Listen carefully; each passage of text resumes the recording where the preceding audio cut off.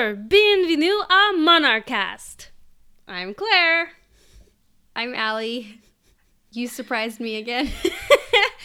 Hey, I thought my pronunciation could have been a lot worse. So, you know. When was the last time you took a French lesson? 7th grade. Yeah, there you go. Last time I took one was never, so sounds great. I'm pretty sure that was terrible. If anyone French out there is cringing, sorry. It could have been a lot worse. I could have said bonjour. Bienvenue à Monarchast. But as you may have guessed, tonight we're covering Francis I of France. He's going to round out our little bonus episode series here after our Henry VIII series of his contemporaries, those other princes and kings that he tangled with during his lifetime. And he's actually kind of an interesting guy, so I think we'll have a pretty good episode coming up for you. Now, can you answer a question for me? Is this supposed to be the Francis that's in Ever After? So it's funny that you ask that. The answer is yes, kind of. So what's weird about that movie is it's obviously, for those of you that don't know, it's one of the best movies ever. Yeah, agreed. It's a retelling of the Cinderella story, and it does take place in basically Renaissance era France. And they kind of play fast and loose with the timeline, I think, because there's a lot of references to Thomas More's Utopia, which is, we talked about Thomas More when we talked about Henry VIII.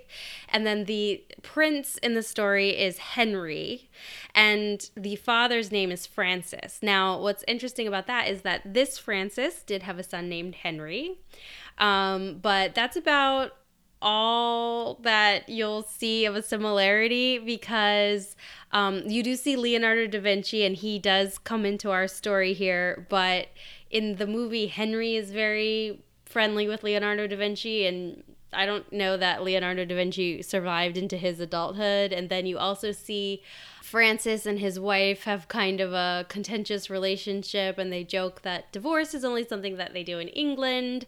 And of course, Francis and Henry were contemporaries, not, you know, in the movie they kind of joke that it kind of make it seem like Henry and the French Henry in the movie might be contemporaries. So they kind of play fast and loose with the timelines. But yes, it's loosely supposed to be based on them, although the mother in the story isn't anything like Francis's wife, and that's, I think it's just supposed to kind of ground you in where we are in history. But of course, Henry II, who is the son of Francis, actually married Catherine de Medici, not Cinderella. So, right. But kind of.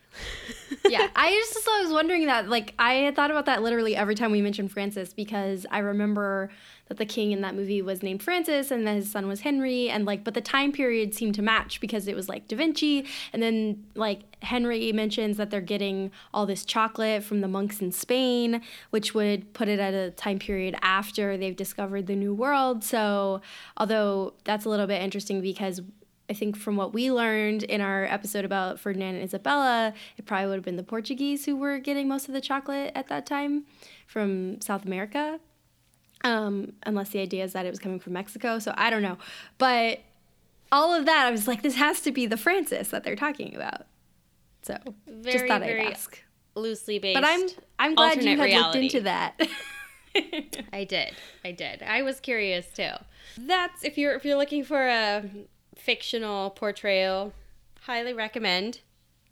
Now I kind of want to go watch Ever After. I guess the answer might be no, but did you have any royal gossip? No. Okay. I told you, it's been a slow summer. Well, Meghan's releasing a cookbook. Is that gossip? I mean, it's interesting to me. It is interesting. I think it's a good project. Yeah. I think it's fitting, like, from what we know of her pre-royal life. I think that's very on brand. Yeah. That's all we'll say. I think everyone's still coming back from their summer vacation, so nothing juicy's going on. No. I guess I should ask you, do we have any royal oops? I don't think so. I think not to my knowledge. We're perfect. After our last episode, I think it just comes down to pantyhose Are they optional? Discuss. We don't know. I say yes. So I'm still not clear, even though we spent a good 45 minutes discussing that. But yeah. Okay. Francis. So the Francis we are talking about is the King of France. And he was the King of France from 1515 to 1547. And he was a member of the House of Valois. Oh, also, I'm just throwing this out there. I know I maybe come across as a little insecure about my pronunciations, but that's because I absolutely butcher these foreign languages. This is French, so apologies in advance.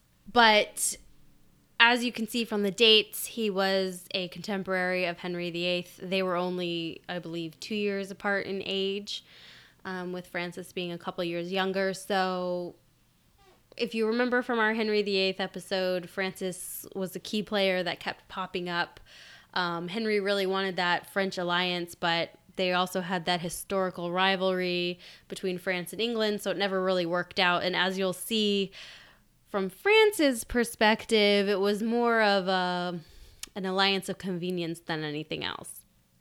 But much like Henry VIII and Charles V, who we also talked about, Francis is a king who really probably shouldn't have ever succeeded to the throne. I think this is maybe a common theme in this time where you have children dying and not surviving into adulthood, and women dying in childbirth, and a lot of times the babies would die too. So I guess maybe it's not that odd, but I just thought it was kind of notable. He was the third in a line of French kings that weren't father to son. Francis is actually the son of Charles de Valois-Orléans, and he was the Comte d'Angoulême. And his mother... I'm going to go with Angoulême. Angoulême? Okay, that's probably... I don't know. That's probably more correct. Louise of Savoy. So, as you can see from those titles, neither one of those is king or queen, but he was the third cousin of Louis XII. Louis had succeeded from his own cousin, Charles, and forgive me, I don't remember the number, but Charles didn't have any male heirs, and when he died unexpectedly, Louis took the throne, I believe, at the age of 35. So by the time Francis was born and by the age of 4, he's essentially the heir presumptive of France, and that status never changed.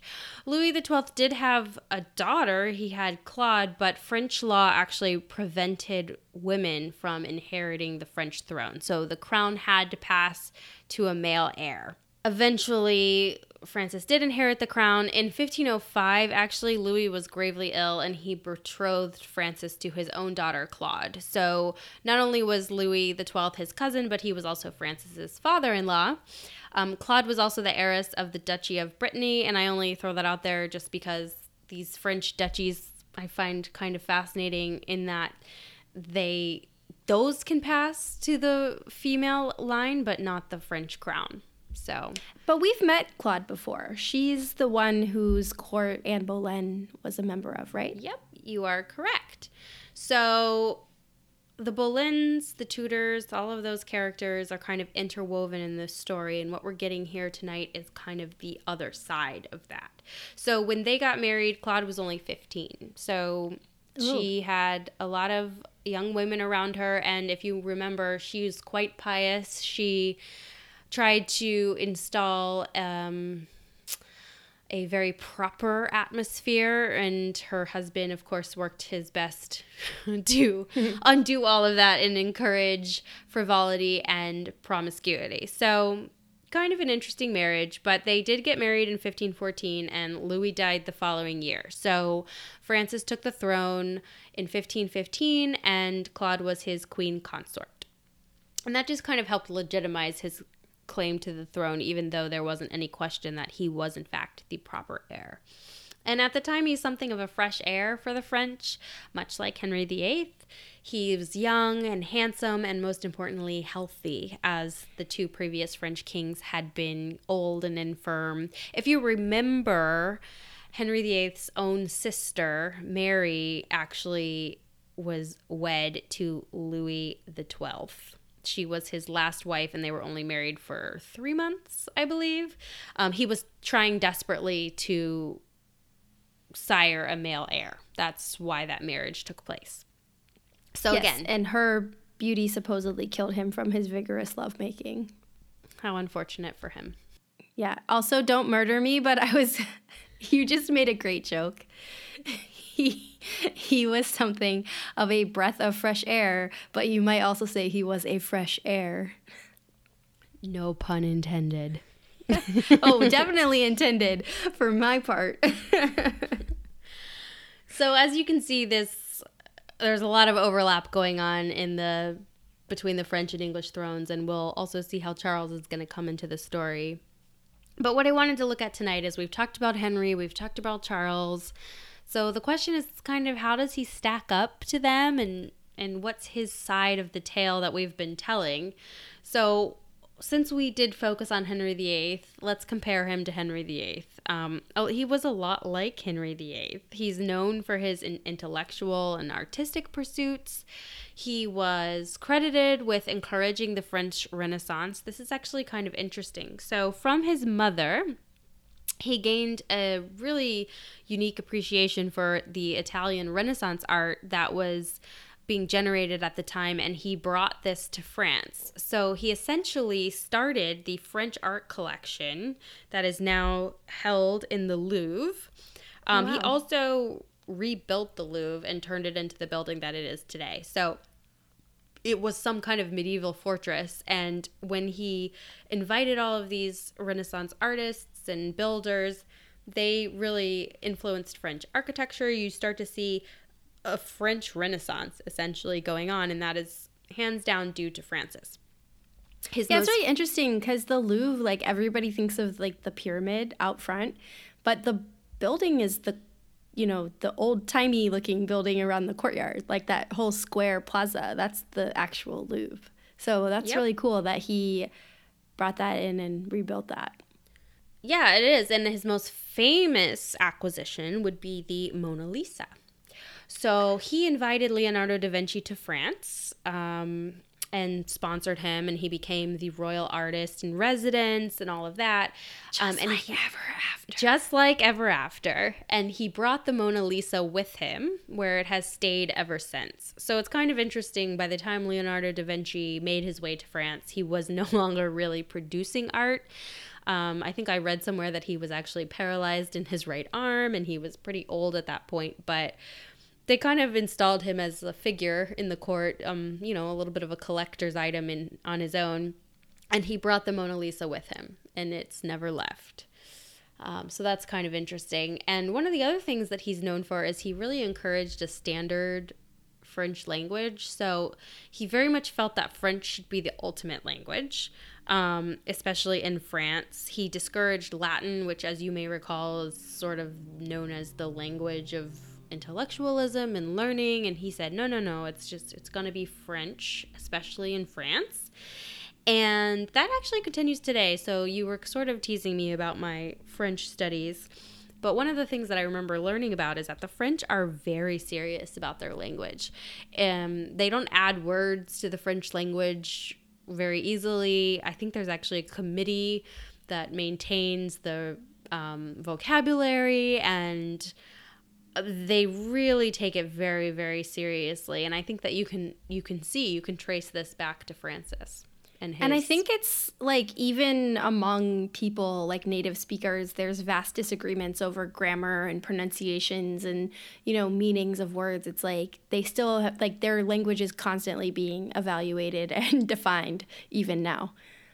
Yep. And it's, you see that as a tourist, if you go to France and you try to butcher their language, just like I did at the beginning of this episode, they would be very offended.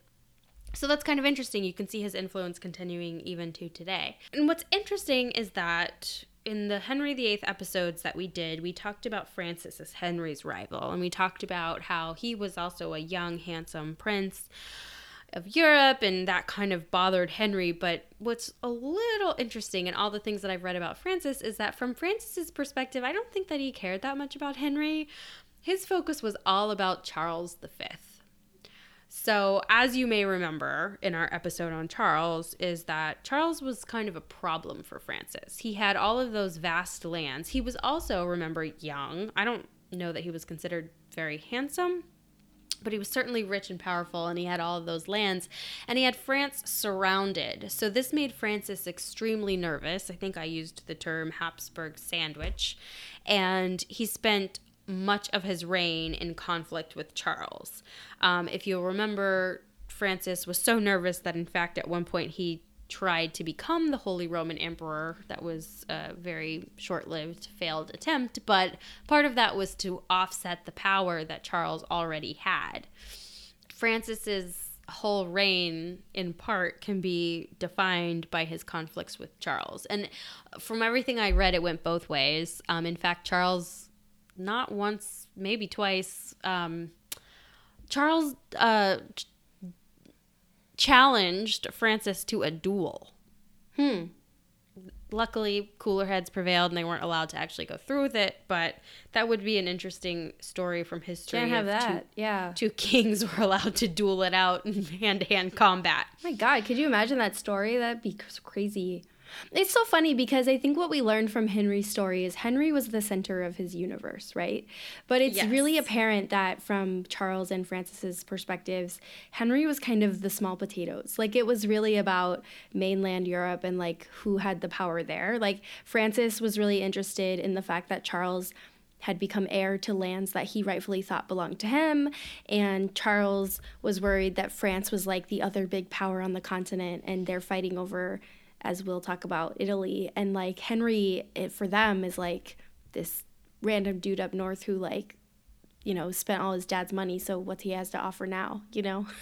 I mean, and he's related to both of them, and he's trying to get involved, but I think their concerns were a lot bigger than the island of Great Britain. And one of those focuses, and we talked a little bit about this with Charles, were these Italian wars. And Francis, he didn't start these wars. He just continued the conflict that he essentially inherited from his predecessors. And as we mentioned last time we talked about Charles, this was a series of wars involving the Italian duchies and city-states that lasted for the better part of 100 years, kind of off and on. Francis was very motivated to continue this conflict in Italy because of Charles, and Charles had his own significant interest in Italy. So not only did the French want to reconquer the Duchy of Milan, which is they had a historical interest in, but Francis personally was very concerned about Charles expanding his empire, because if we recall, Charles's goal at the beginning was to consolidate his power and kind of establish a universal monarchy. You know, he wanted to rule all of Europe essentially, and he was at the beginning, at least, it looked like he was well on his way. So Francis said, "Nuh-uh, I've got interests here too. I'm coming. We're gonna rumble." So here's some highlights from the Italian Wars, because it's about 6 or 7 skirmishes overall, and it could be its own podcast series. But at the beginning, Francis had his one real victory, and that's when he captured Milan in 1515. He, of course, attributed this to his just phenomenal military tactical skill and his general's brain and his talent as a king. The real story is that he was really set up for success by Louis, who had left him with an army that was literally ready to go. So really none of that is up to Francis, but Francis, of course, benefited from happy to take the credit. Of course. And a short time later is actually forced to abandon Milan, but for a time he'd successfully expanded the French territories into Italy. It's around this time that you also see him making several attempts to ally with Henry in England. And most notably, if you remember from the Henry episodes, we talked about the Field of the Cloth of Gold. This is where both sides showed up. Everybody spent a ton of money. They put on this huge display of friendship and friendly competition, but nothing ever really stuck.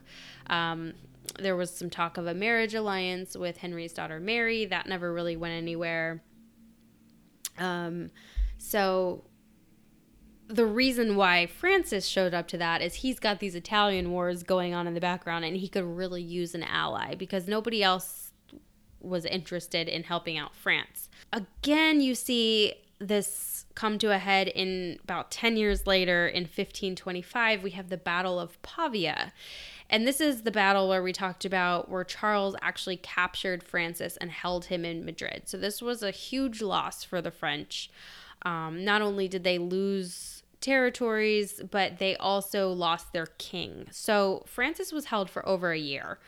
And it was not a good imprisonment. In fact, I think at one point he was very close to death. And to go free, he had to surrender all claims to Naples and Italy. And the other Italian territories. He had to recognize the independence of Burgundy, which, if you remember, one of Charles's titles is he's the Duke of Burgundy. And that had been in dispute ever since Louis's reign. Burgundy felt like, Charles as Duke of Burgundy felt like it was not part of France. And Francis as King of France felt like it was most certainly a French territory. So this was a big point of contention. He also had to give up any claim to Flanders and the Artois, or the Artois. Artois. That's in northern France. And then he also had to give over his two sons, Francis and Henry, essentially as collateral. That was a big deal. After he's let go, he claimed all of this was done under duress and was null and void. In response, Charles held the boys for 4 years. In increasingly deplorable conditions, but it was kind of useless because they kind of continued on in a stalemate for a few years. The French territories that Francis was supposed to give up refused to go. They were like, we'd like to stay French, please. Yes. Yeah, they weren't really interested in being taken over by Charles. So essentially what ended up happening is I think Francis gave up some territory and paid him off, basically, with a huge cash bribe. And the boys were let go, and that's how they reached the end of that conflict. But it continued for a while. And then, of course, after all of that was over, this led to another war. This was the War of the League of Cognac. And this time what's interesting is that the Pope, for the first time, decided to get involved on the side of France. So Pope Clement II, I always want to call him Clementine because I think in one of the episodes I said, like Clementine, and now every time I see it, I'm like, it's Pope Clementine. He wanted to ally with the French because of his fears that the Holy Roman Empire was expanding too far into Italy. If you remember, we talked about how Naples Charles took him hostage. That is, I believe, around this time. But this is the conflict that we talked about with Charles, where the Pope initially was very concerned because Naples was only 40 miles from the Vatican. Mm-hmm. And then he eventually switches sides, and then the French were actually forced to go to the Ottomans for help. So put a pin in that. Yep. So this is the one where the French went in with a whole bunch of allies, this League of Cognac, and everyone kind of abandoned ship and left the French all on their own to deal with Charles. And so he goes to the Ottomans. And if you remember, the Ottomans are the common enemy of everyone in Europe. They're, not Christians. They're invading, they're threatening the Italian front. They're threatening,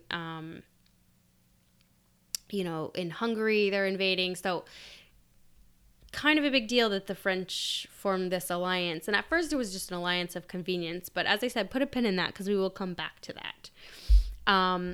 Finally, in these Italian wars, the last Italian conflict fought by Francis was in 1542 when he went to war against Charles and Henry, who had teamed up. But again, it didn't really work out. So he didn't have very many victories in the Italian wars. He kept trying. It was kind of a mess, but it was kind of true for both sides. I don't think anyone really gained too much ground.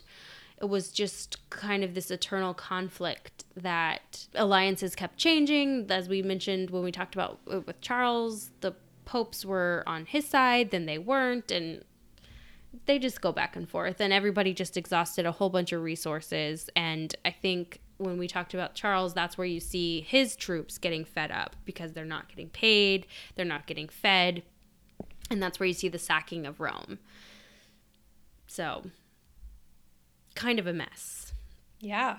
And that's sort of militarily, the reason why I put that in here is I think when you're talking about military conflicts, it's kind of interesting. From Henry's perspective, he was all about France, right? He wanted to conquer France. And he had the Scots As you to the do north. if you're an English king, that's kind of your hereditary gift is to want, or gift may be the wrong word, but hereditary burden is the need to conquer France. Right. And you've also got Because this, let's not forget where the English kings are derived from at this point is the Normans who had conquered England. right. And then you have the Scots to the north, but they're really not concerned with too much beyond what's on their borders. And then you had Charles, and if we recall correctly, Charles was fighting wars on 5 different fronts. He's fighting the Ottomans, he's fighting the French, he's fighting the Italians. Sometimes he's fighting the English. So he's very much concerned by just maintaining his power. Francis really is just kind of, he did have a desire, I think it was his great grandmother came from Italy and he wanted to reclaim her heritage, but really this is a conflict that he just inherited and continued, kind of like Henry and the French. And I think as we saw on both sides with Henry and with Francis, when your heart's not really in it, it doesn't really work out for you. No. But another way that we can, if we look at the king as conqueror, that we could talk about is the New World. So if you might recall when we talked about Ferdinand and Isabella, the Spanish were busy laying claim to anything not controlled by Portugal. So that was the deal with Portugal, right? They could split up anything new, and Portugal was going to lay claim to everything else. But by the time the New World has been discovered, people by this time it's pretty clear that there's a lot there for the taking. And there's a lot that the Portuguese were like, we have better options. Exactly. And, indigenous populations be damned. All of Europe wanted in, and Francis was no different. So he sent fleets of ships to the Americas and the Far East to scope out lands. The alliance with the Ottomans came in handy for this. French Mediterranean trade flourished as a result of the alliance. It was mutually beneficial. So Francis was able to focus on sending fleets to the Americas because he wasn't having to battle the Ottomans in the Mediterranean. His ships were free to go as they wanted. So he was building a huge trade empire in the Mediterranean, which allowed him to focus on the Americas. Going back to this idea of the alliance with the Ottomans, France was actually the first country to develop an alliance with the Ottomans, which developed into the really long-lasting Franco-Ottoman alliance, as it's known. It's really noticeable because it's the first Christian, non-Christian alliance in Europe. So before this, you see, of course, all of these alliances, it's like allying with like, right? So the Catholics ally with the Catholics. Right, because as we've discussed, especially with the Isabella and Ferdinand episode, is like part of the reason they're at war is because they're viewing each other as infidels, right? Exactly. And you see, even within that, the Catholics, you've got to marry. Once Protestantism starts to come around, then the Protestants start to ally with the Protestants, as you see Henry in his later years. Certainly when you see Mary, one of England, it goes right back to we got to get a Catholic king. It's really interesting that France and Francis was able to look at, and this is Solomon the Magnificent, who we could have covered, but I think we're going to put a pin in the Ottomans and we'll come back to them. We really will. We have a plan to discuss them because it would be a shame to try to shoehorn them into a single episode. Yes. We really should do a whole series on the Ottomans because succeeding the Byzantine Empire the way that they did, I think they deserve their own series. But it's kind of interesting because everyone hated the Ottomans, everyone hated France, So Francis said, hey, I'm going to go be friends with the Ottomans, and it was really beneficial. Of course, the Pope didn't approve, but what can you expect? And as a result, this really helped the French go into the Americas. I just wanted to mention they settled Newfoundland. They settled really a lot of Canada. They actually visited New York City, which is kind of funny because... You mean Manhattan? Well, at like the time island? they called it New... I forgot to write down what they called it, but it was... The French aren't calling it New York City. No. It's where present day New York City is. And they called it New something French. And then, of course... New Amsterdam. I think the Dutch showed up, and it's so been around. But they were focusing more on the northeast of North America. So I'm forgetting a lot of my timelines, and I'm, as a person who took a lot of courses in college about modern colonial history, I'm a little ashamed of myself, but did this lead somehow to the French colonialization being concentrated primarily in North Africa? Yes, so he actually went out and sought out alliances in Morocco. Okay. So, because the French... And that goes back to that Mediterranean freedom that he had. Their colonial history was concentrated more like Morocco, Algeria, northern Africa, which would have been more primarily the realms of the Ottomans than, say, like, South Africa. So I'm just wondering if this is sort of a precursor to the French coming to view these lands as profitable in a different way. Yeah, and I mean, part of that just goes back to this idea of the fact that they were able to move freely about the Mediterranean. Right. So, I mean, and now that I'm talking myself through this, I'm realizing a lot of the colonization happened after the fall of the Ottomans, but Francis kind of laying the groundwork for it. Yeah, so it is. He did seek out an alliance with Morocco. As I just talked about, we see the founding of Quebec. Maybe not the founding, but the exploration and early settlement of French Canada. So you really start to see them putting their own stamp on the world and trying to build a bit of a French empire. Of course, given the time period that we're in, we have to talk about religion. Yes. So given that Francis makes this alliance with the Ottomans, who of course were Muslims, you might think he's a pretty religiously tolerant guy. And the answer is not so much. France, like the rest of Europe, was not immune to the Reformation and the rise of Lutheranism and Protestantism. His own sister, Marguerite de Navarre, was a reformist. She was very, very into the Lutheran ideals. So he, and they were very close. So at first, Francis was pretty tolerant of these ideas. I don't think he really cared that much, just given his personality. He wasn't super religious like Henry. And if you also remember, it's politically useful for him because at first, the first people to really adopt this are the Germans, of course. And if we remember, Germany, the German territories, those are smack dab in the middle of the Holy Roman Empire. So it only serves to Francis's benefit if this Lutheranism is rising because it's a distraction for Charles and it weakens the Holy Roman Empire from the inside. But, of course, it's not long before Francis is burning heretics like all the rest.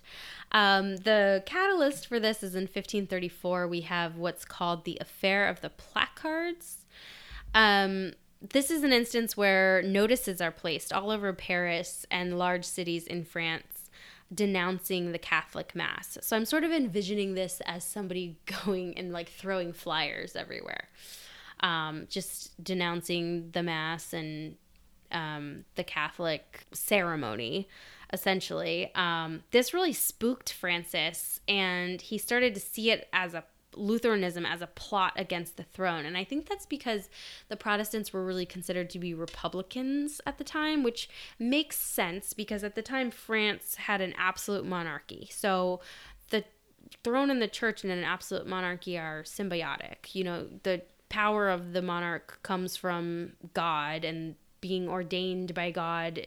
Of course, you have to have the blessing of the church, and of course, the church maintains their power through this is a lot like with the crown. The Spaniards, where Isabella and Ferdinand, part of their justification for the Inquisition was feeling that if their subjects are failing religiously, then that would reflect poorly on them because religion and the monarchy are interchangeable. Exactly. It's very, very similar. And I think at first he didn't really care until it's popping up in his literal front yard. And he starts to be concerned that if the church can be attacked in this manner, well, then certainly I might be next as the king. So he starts to burn heretics. He starts to persecute Protestants quite zealously to the point where many of them went into exile. Most notably, you have a man called John Calvin, who may sound familiar, as Calvinism was an early offshoot of Lutheranism, and it was quite strict and quite severe, and John Calvin made his way all over Europe preaching his ideals. In fact, I think the Calvinists were predecessors of the Puritans. Am I wrong about that? No, I think they're in a similar vein. I don't think they're quite the same, but yeah. Pretty strict. Pretty, like, the Calvinist faith is, like, Puritanism, I think, was, I'm going to talk myself into trouble here, but Calvinism was all about, like, predetermination, like, predestination, right? Like, you're either born going to heaven or you're born going to hell, and whatever you do on earth can't really affect that. Is that right? I think that's correct, but if I remember also, you're supposed to just live your life very You're supposed to live your life, like I think the idea is that a lot of people are born evil or sinners, yeah, right? so you're supposed to basically live your life like you're going to hell. So like that you're trying to make up for being a sinner or something. Like I said, I'm garbling this. This is really bad, but it was a pretty harsh branch of Christianity. Like, these are the people who like sat on Sunday and didn't move because to like take any enjoyment on the Sabbath was like a sin. So fun times. Sounds pretty different from the riches and of Catholicism, absolutely, yeah. And you could view it as like a reaction to Catholicism, you know, like, I mean, if this is a Protestant branch, yes. So, you know, all of this is reactionary to the excesses of the Catholic Church. That's true, yeah. Yeah.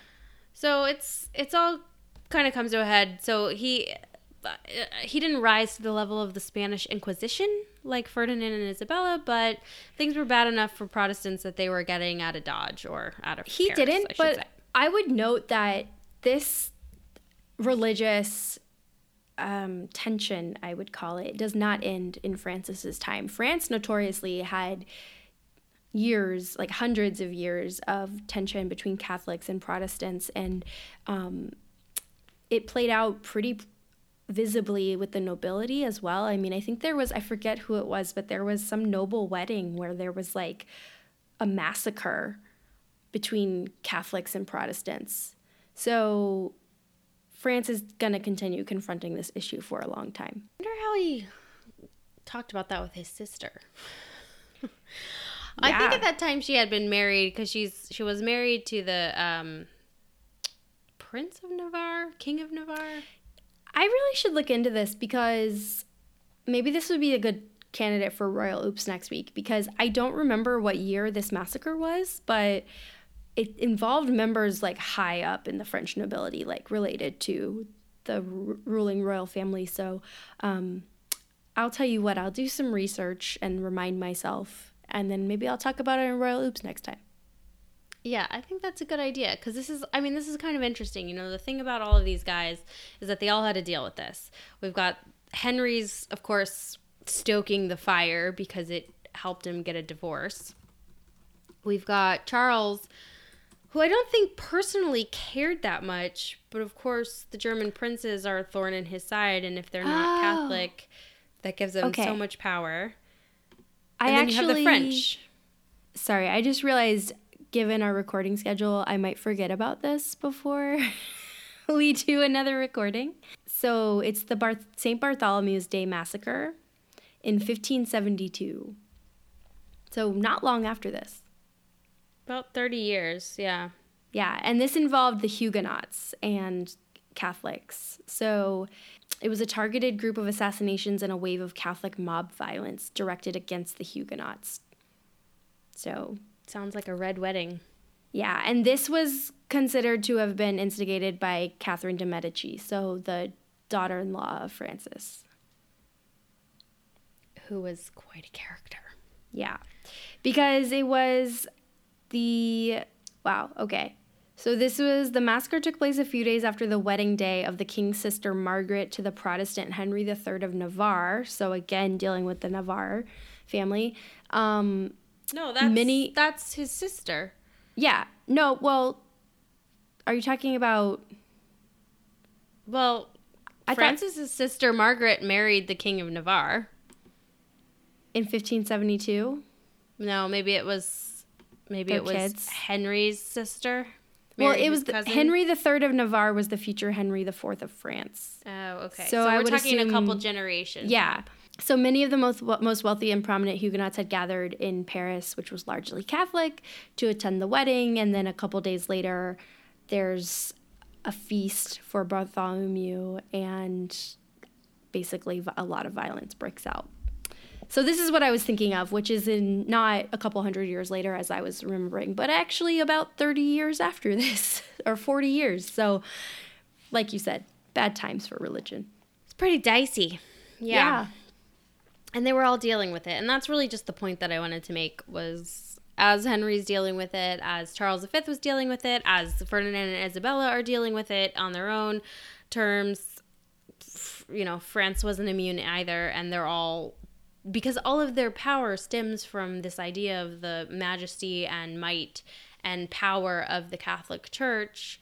It's a concern. I think Henry VIII had the best approach to it, really, from a monarchy perspective, is he's just said, "Oh yeah, sure, that's fine. I actually support that, and I am the head of the church." He took it. Yeah. He took it to his power, to his own benefit, whereas you see France and Charles are kind of concerned with the threat to their power, but you don't see Francis declaring himself the head of the church in France. Some people had self-restraint. Yeah. Well, I think he wasn't also presented with an opportunity. One could argue Henry's position was born of desperation, but kind of an interesting take on in each corner there. But those are all, I just wanted to highlight all of those things because those are the ways, we talked about a lot of those events in Henry's episodes. We talked about some of it with Charles V. And I think just looking at those events from Francis's perspective kind of rounds out the story a little bit. And then I think it's also kind of important to look at who Francis was as a person, because we talked about Henry, we talked about his personality, how he was so popular when he was young, and how he, evolved over the years into this tyrant. And it's interesting when you look at their personal life, how differently all of these men acted. So on one end of the spectrum, we have Henry VIII, who is what we might call a serial monogamist. I think he gets a little bit of a bad rap. Well, I think he gets a bit of a bad rap as a guy who's fooling around. But if you think about it, he goes from one relationship to another, and he had very few mistresses on the side. But, okay, I guess technically, though, to me, monogamy would imply no mistresses. Sure, but I suppose it's the monogamy of the time. So yes, and there's not that many, fair. I mean, he married most of his mistresses. That's true. So, only a handful escaped the marriage bed and the chopping block. So yeah, he's always had a jump off, but he landed there, and then he married that one, and then he just kept going with it. And then on the other end, you have Charles, who we talked about this a little bit. He was completely in love with his wife and remained faithful while she was alive. And he's not known to have had any mistresses during his marriage. And then you have Francis. So Francis loved women. And this, he was raised by his mother. His father died when he was very young. So she was only 20, I think, when she had him. So he's essentially raised by his mother, and he's very close to his sister, Margaret. And I think he just really enjoyed the company of women. And what you see is when he gets older, this just evolves into him being extremely promiscuous. Before he even married his wife, he was known for his appetite for women, and then they got married, and he never pretended to be faithful to her at all. They had 7 children, so they definitely did their duty. By all accounts, they really respected each other, but he didn't really have any romantic feelings for her. But that's okay, because in France, certainly more than other countries, it was acceptable for the king to have mistresses, in the sense that he would have an official mistress. It wasn't just that he would have affairs on the side. When Henry had affairs, he was very discreet about it. Not so in France. They would install them in court and shower them in jewels, and she'd go everywhere with the king. And it was just kind of an accepted practice. So I feel like the French took mistresses to like a higher level. Well, they sort of treated it as, okay, I have my wife, and I can't pick my wife, but I'm going to fall in love. And this is the woman I love. And they weren't, low-born women by any means. They wouldn't be to be considered worthy of the king's time. Francis actually had 2 official mistresses, and I'm going to butcher these names. So the first was Francis de Troyes. She was his official mistress for several years, really going up until the time that he's captured by Charles and imprisoned in Madrid. Interestingly, in all the reading I did, I never could clarify whether or not he had children with his mistresses. I assume he did, only because he had 7 children with his wife. So he's pretty fertile. Yeah, he's fertile. So I assume he had some, but I just didn't really find a lot focusing on whether or not he had any illegitimate children. And it may just be that it just wasn't a big deal. When he came back from Madrid after his imprisonment, he ended things with Francis and installed a new mistress, Anne de Pisseleu de Haley. Oh, man. Let's call her Anne. Anne de P to H. That's what I'm going to call her. I like it. She's more, and what's interesting about her is she acted more as a de facto queen than her predecessor. And that's because while he was gone, his wife died. So there was a vacuum, and she sort of acted like a queen. And after he came back, he was actually married to, I think it was the sister of Charles. But when apparently she showed up in Paris to greet her new husband, he was standing in the palace window with his mistress right next to him. So he didn't care too much about his second wife, and they didn't have any children. And then, of course, as we had already previously discussed, he was involved with Mary Tudor, because remember, this is the court that the Tudor girl, Mary Boleyn. This is the court that the Boleyn girls are being brought up in, and Anne claimed to have been very pure and chaste, but this environment, the wife Claude is trying to protect all her ladies, and Francis is just encouraging this debauched environment. He loved, he's a party prince. He loves women, and he surrounds himself with beautiful women, so he was at least involved with Mary Boleyn. But it's kind of interesting that even with all of that, he had 2 official mistresses, he had 2 wives. Apparently, he also was with several women over the course of his life. But it's just a very different approach to what it means to be a king in the romance department. Well, I think that speaks to this idea of like real world marriage versus what they called courtly romance, right? Which was like this false, like, pretend game of like chivalry and romance that like could be played between two people who had never had any intention of like becoming actually romantically involved. Compared to like you have Francis's idea of courtly romance, which is I will get to sleep with play everyone this 'cause I'm chivalrous king. knight and we'll also sleep together. Yeah, exactly. So I think it just depends on, you know, I think this goes back to the idea that Henry VIII was very religious. And I think, you know, at the end of the day, he was a man, you know, what is it? Chris Rock says a man is only as faithful as his opportunities. But I think Henry certainly at least tried to respect his marriage vows. I don't think Francis cared. I just don't think he did. But interestingly, all of that getting around did catch up with him. He's rumored to have died of syphilis. Now, I think it's pretty established that he did in fact have syphilis. And the reason why is because his doctors were dosing him with high doses of mercury, which is how they treated syphilis. And actually, in my reading, I wanted to come back to your point that you brought up a couple weeks ago about how they think syphilis may have originated in the North America. That apparently is not so. So there's actually it's unconfirmed. There's like for a long time it was considered to be a European disease, but that there's new evidence that points to it being a disease of the Americas, but it's also likely that the Americas just introduced a different strain of a similar disease that already existed in Europe. So I don't want to get no too way to much know. into I mean, this. they're not going to be able to trace back like patient zero, you know?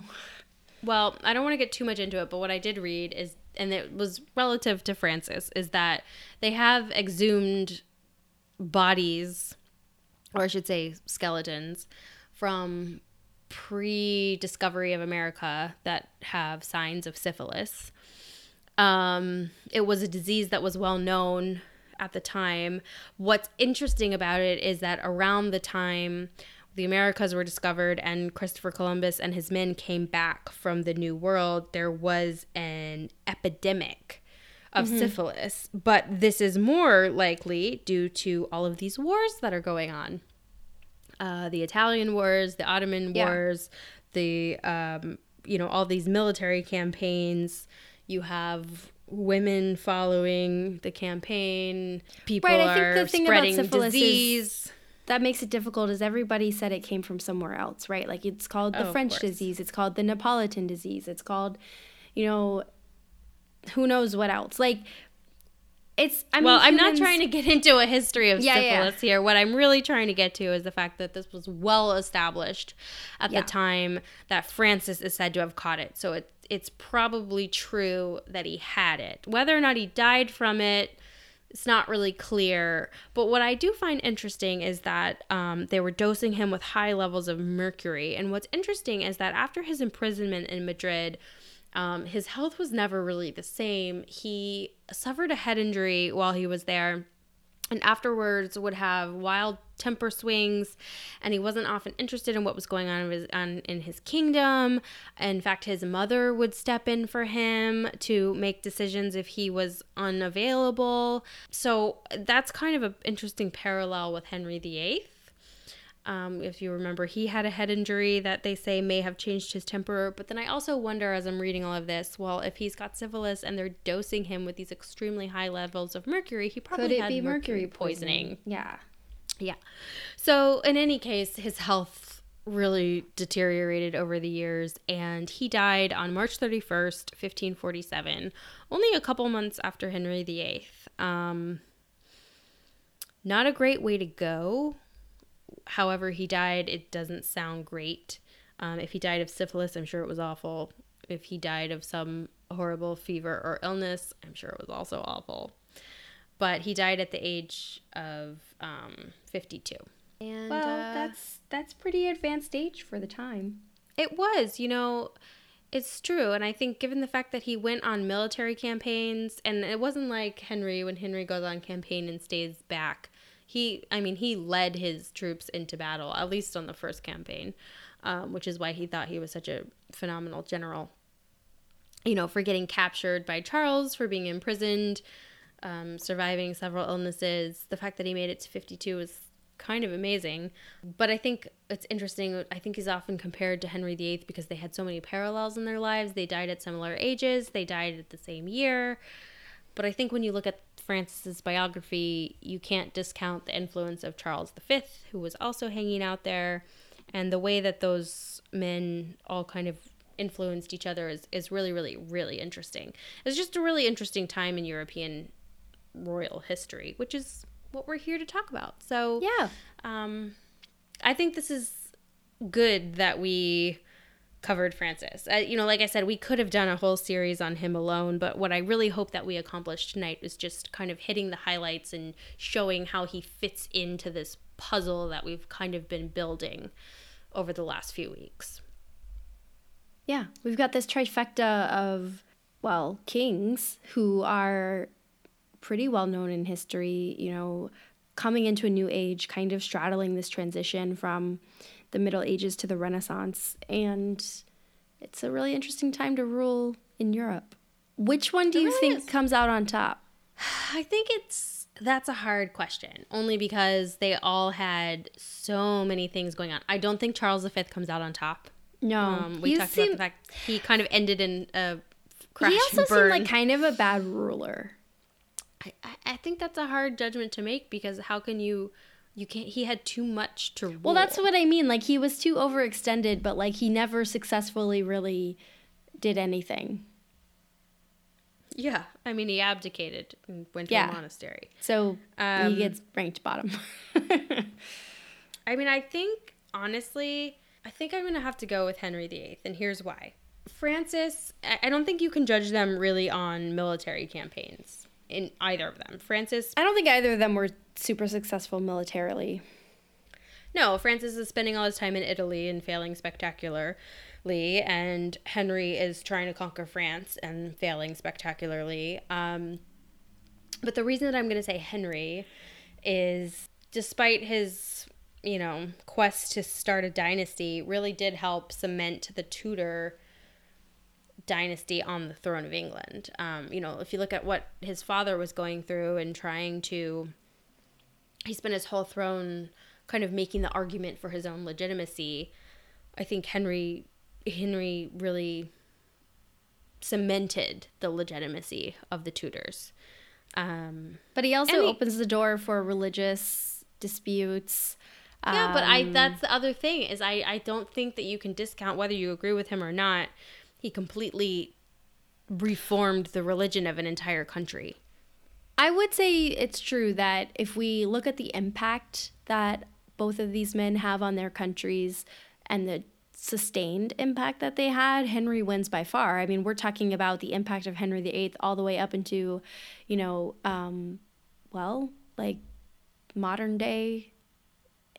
Before they sort of decided that it was cool if you're Catholic. Up until the modern era, these English rulers aren't allowed to marry Catholics, and that's a direct response direct result of Henry VIII. So the fact that the ruler of England is the head of the Church of England, that's a legacy of Henry VIII. So, Francis, you talked about, he still has perhaps a legacy with the French language, but in terms of people are still in line at the Louvre, probably, yeah, as we speak. But also it's hard to judge because France doesn't have a monarchy anymore. So, yeah, I don't know. I guess I vote Henry VIII as well. Well, that's convenient since it's all started with him. Yeah, full circle. All right, so we are gonna pause for another break, I believe. Yeah, I think we're gonna take a few weeks at least, just to take a step back and kind of redirect. I know that we are probably hoping to take advantage of some of these movies that are coming out. So I think we might do Queen Anne because we've got the movie The Favorite coming out and we'd like to talk about her. And then Yeah, there's we've mentioned her also- briefly in the run-up to George the First, but she was only briefly mentioned. So we're going to give her her due. And we're going to continue the Tudors with Elizabeth. And we're probably going to do Mary, Queen of Scots, and Yeah. Elizabeth I in kind of a so we're not going to compare, cover contrast. all of Elizabeth's reign. I mean, that's a whole series in itself, but we'll do the Yeah. era where she's battling with her cousin. Yeah, because there is a movie coming out for that, so that'll be Yeah. interesting to cover. So we'll do a few queens of England and try to focus on the women for a while.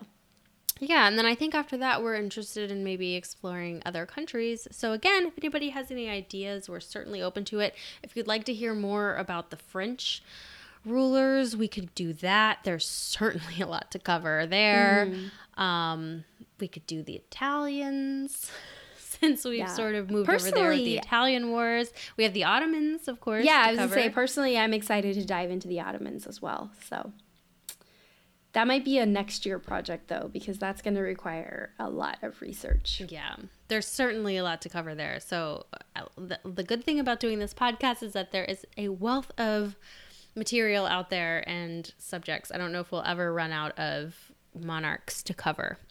No, a lot of civilizations have discovered monarchy, so we have a treasure trove of figures throughout history to dive into. I mean, we could go talk about the pharaohs, we could talk about Chinese dynasties, we could talk about, ancient rulers of the Indian continent. I mean, there's just a never-ending source. We could talk about the czars in Russia. I mean, you name an area of the world, there's a history of monarchy that we could probably cover. So But we hope you're enjoying this. And of course, check us out on Instagram and Twitter.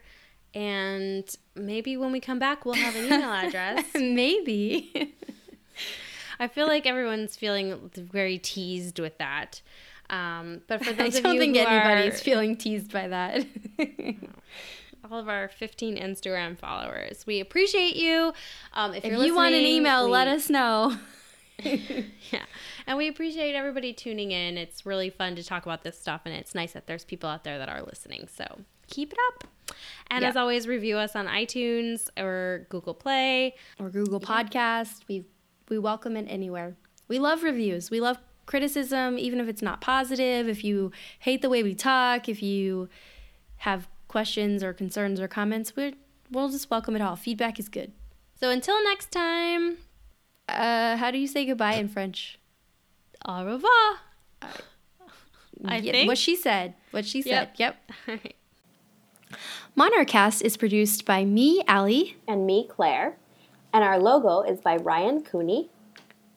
If you like our episodes and want to give us a shout out, please rate or review us on iTunes or Google Play or whatever your preferred method of podcast listening is. We really appreciate it.